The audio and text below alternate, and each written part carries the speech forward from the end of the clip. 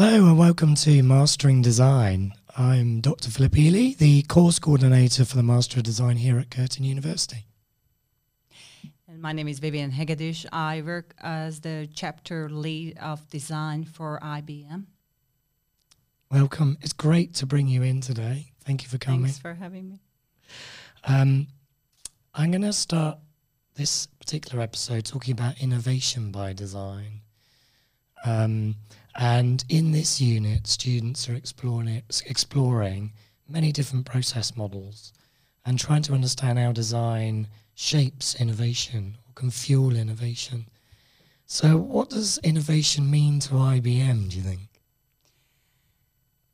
IBM has a little bit of a different language, their own take, their own flavor on innovation, amongst other things. So what IBM calls design is the cognitive enterprise design thinking. Yeah. And you can see that there is a word cognitive in there. And what they mean by that is there is the smarts in the enterprise design thinking. And the smarts is the future technology. So as opposed to going through the traditional design thinking process, while going through that, you're looking at how you bring in future technology, which is basically technology that's available today already, and how by applying that technology, you innovate the business or the business model. Okay. And IBM's got quite a history of design, hasn't it, in terms of fueling innovation? They do, yeah. They do. It's nice to see that an enterprise on such a big scale acknowledges different design roles, but not just acknowledges, it really makes those design roles the cornerstone of the processes and the processes of innovation itself. Yeah. So currently we have multiple projects, and what you would see is there is a cross-functional team, and amongst those functions, roles, the multiple design roles in the one team, which is really beautiful to see, because historically we struggled by even getting one seat at the table. And now I have teams where we have 3 designers in the team that is only 8 people. Fantastic. So there's a real focus on embedding design in the process of the organization working. Is there a very explicit kind of design process model that the IBM team follow? So I work in a specific area of IBM, which is called the garage. And the garage is a special system, process, vehicle, device, method, or methodology. It's really hard to define what garage is, but basically it's a model that we bring into the client's business, and it's a fishbone model.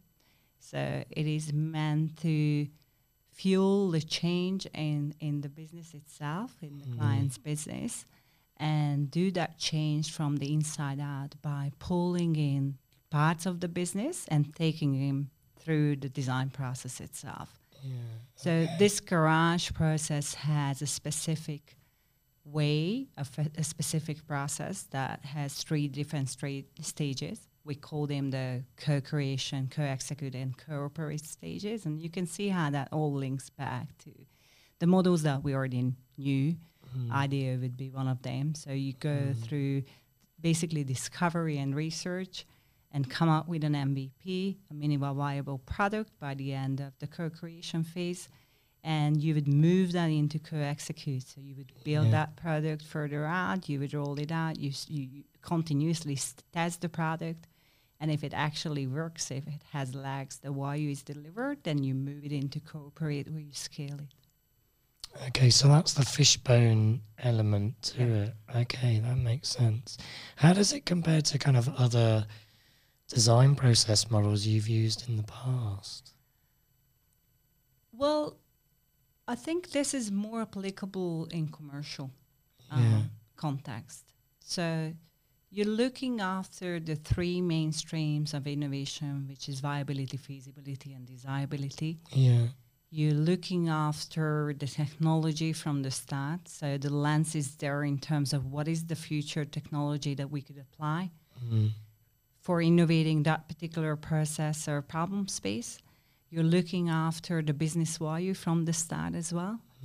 So that's a strong stream that as a designer, you obviously are not responsible for, but you're custodian of the process. So therefore, you still have to wear the hat where you're looking after everyone else's stream. Yeah. So the business comes in, the business is heading viability, but the service designer is also working very closely with the product owner and the business SMEs to make sure that first there is value, and second we realize the value by the product or the service that we design. So in that regard, it's very tactical as well as strategic. Yeah. So a design. So when you say a team has, let's say, 3 designers, you've got technology analysts or business analysts who are part of that, and those teams are focusing on this feasibility, viability, and desirability. Yeah. So a team could consist from, we could have multiple expertise or skills coming to the table depending of what the problem space is. Yeah. But in general, you would have a few design roles such as design researcher, you would have a service designer. We also tend to have a UI UX person, which is quite of a unicorn. Very applied, really. yeah. Or we would have something called the intelligent workflow designer, which is quite an interesting one. That's an interesting title. It's interesting. I just had a meeting today because we're still trying to tell the right story and make people understand what that role is. It's so new. It's really hard to describe. And even for the clients themselves to grasp what that role is and should do, and it's confusing. So you're coming to the table trying to explain that it's what it is not. It is not an architect. I was going to say it's not an information architect. It's not a solution architect. It's not an enterprise architect. It's not a generalist in technology. It's also not a service designer, although they do work together and there are overlaps. But basically what it is looking at everything that design is looking at, but with the specific technology lens on. And in that, they come in with specific expertise such as blockchain or AI, cloud, and they would apply those knowledge, those expertise, and they would actually assess the specific space in terms of if it's applicable and if it is, how. Yeah. And they would work with the technology, SMEs and people, and including the architects to make the product happen. Sounds like an interesting role. Yeah. Now you've got a wonderful experience in design. At the minute, it's very much around digital services, I guess. How does that compare? How does design now, in terms of process, compare to when you started out in the world of interior design and spatial design? How does that? Oh, well, we can go further back than that. Further back than that. So when I started design, first it was digital, but digital back then was very different than what we mean by digital today. So think about the early days of the internet. I remember those days. Yeah. And you remember print? Yeah. And how much business design was around print and anything we could print. So even the things that are behind us here, those used to be a big industry, whereas nowadays it's something we still do on occasions, but it's not where we start. Yeah. So way back when I started my first company in 2001, back in Europe, we had a company that would basically create offerings around branding, having your business cards and brochures and all sort of other print elements. And then we were the evangelists around what the internet could do to your business. And we came to that from 2 angles. One was, well, there is softwares that you could apply in your own business to optimize your processes. And by applying those softwares, and we created some of those enterprise softwares for mid-sized businesses, that was a huge gap at the time. You could actually optimize your own business processes to start with, right? Which is something that the big enterprise softwares have done already. SAP was already huge. And SAP would come into the large businesses. What they did, by the rigor of their softwares, they actually managed to do some systemic design in the business itself. So we did something similar for smaller businesses, and that proved to be very beneficial.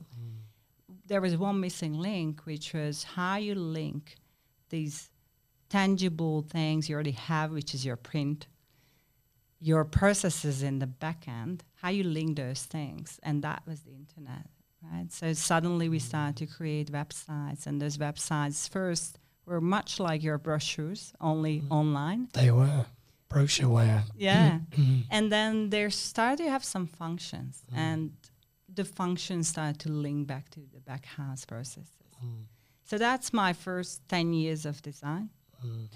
Then to skip a few other areas, we can jump into spatial design that you mentioned. So when I first started to run my business here in Perth, I saw a big gap and need for good interior design, good spatial design. There's a lot of architectural, initiatives happening already, a lot of construction, and a lot in new areas such as apartments, which was completely new to Perth.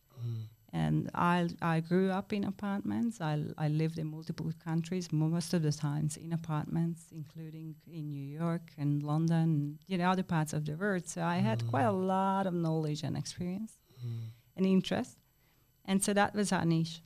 And we started to work with the big developers and creating interiors for apartments. So thinking about your whole career today, if you think back about design and how it's been used, where do you think it's worked really well? Design is way more understandable to the average person when it's something that they can see or touch. And I think historically it's well established that design, when you ask someone what design is and what they understand under design, they would come up with something like that chair that you're sitting on, or this microphone, or the idea that you can put all sort of graphics on a coffee cup, and how that could actually link back to society. That's it's visible, tangible, something that they can touch and feel. So even in digital UI, which is interaction design and web design, all sort of things that people can see, that's easier to explain.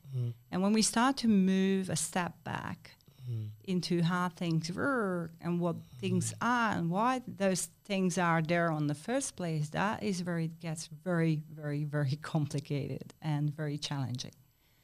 So I think design is greatly established and appreciated in the visible, sensible world, and we still have a lot to do in all the other areas where it's not that easy to comprehend.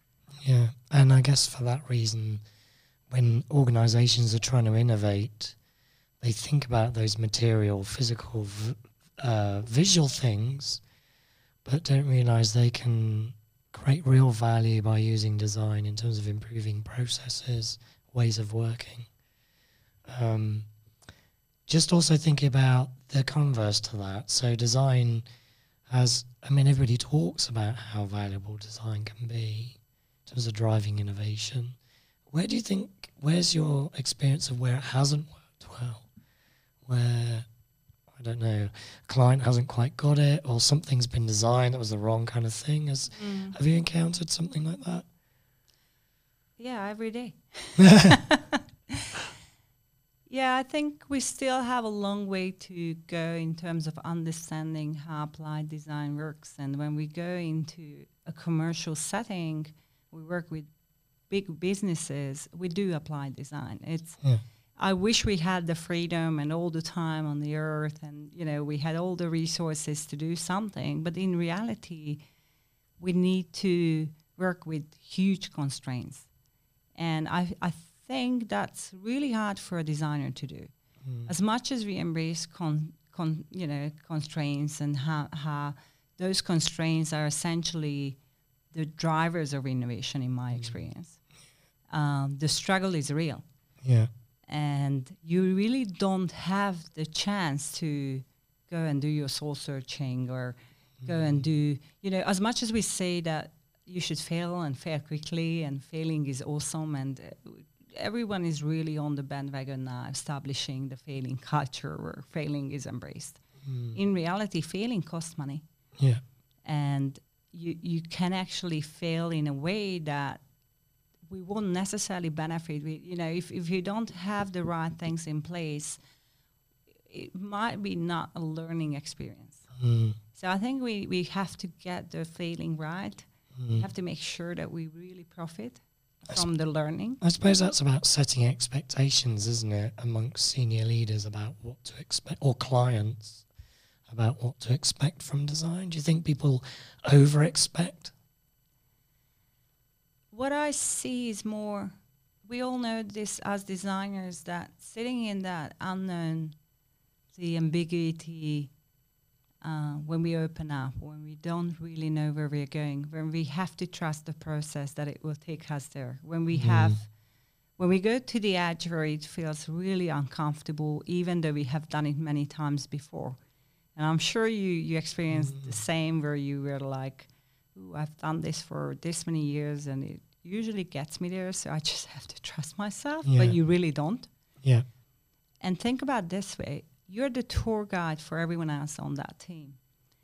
So you're yourself experiencing this kind of like uncertainty and self-doubt, yet you have to reassure everyone else that it's fine.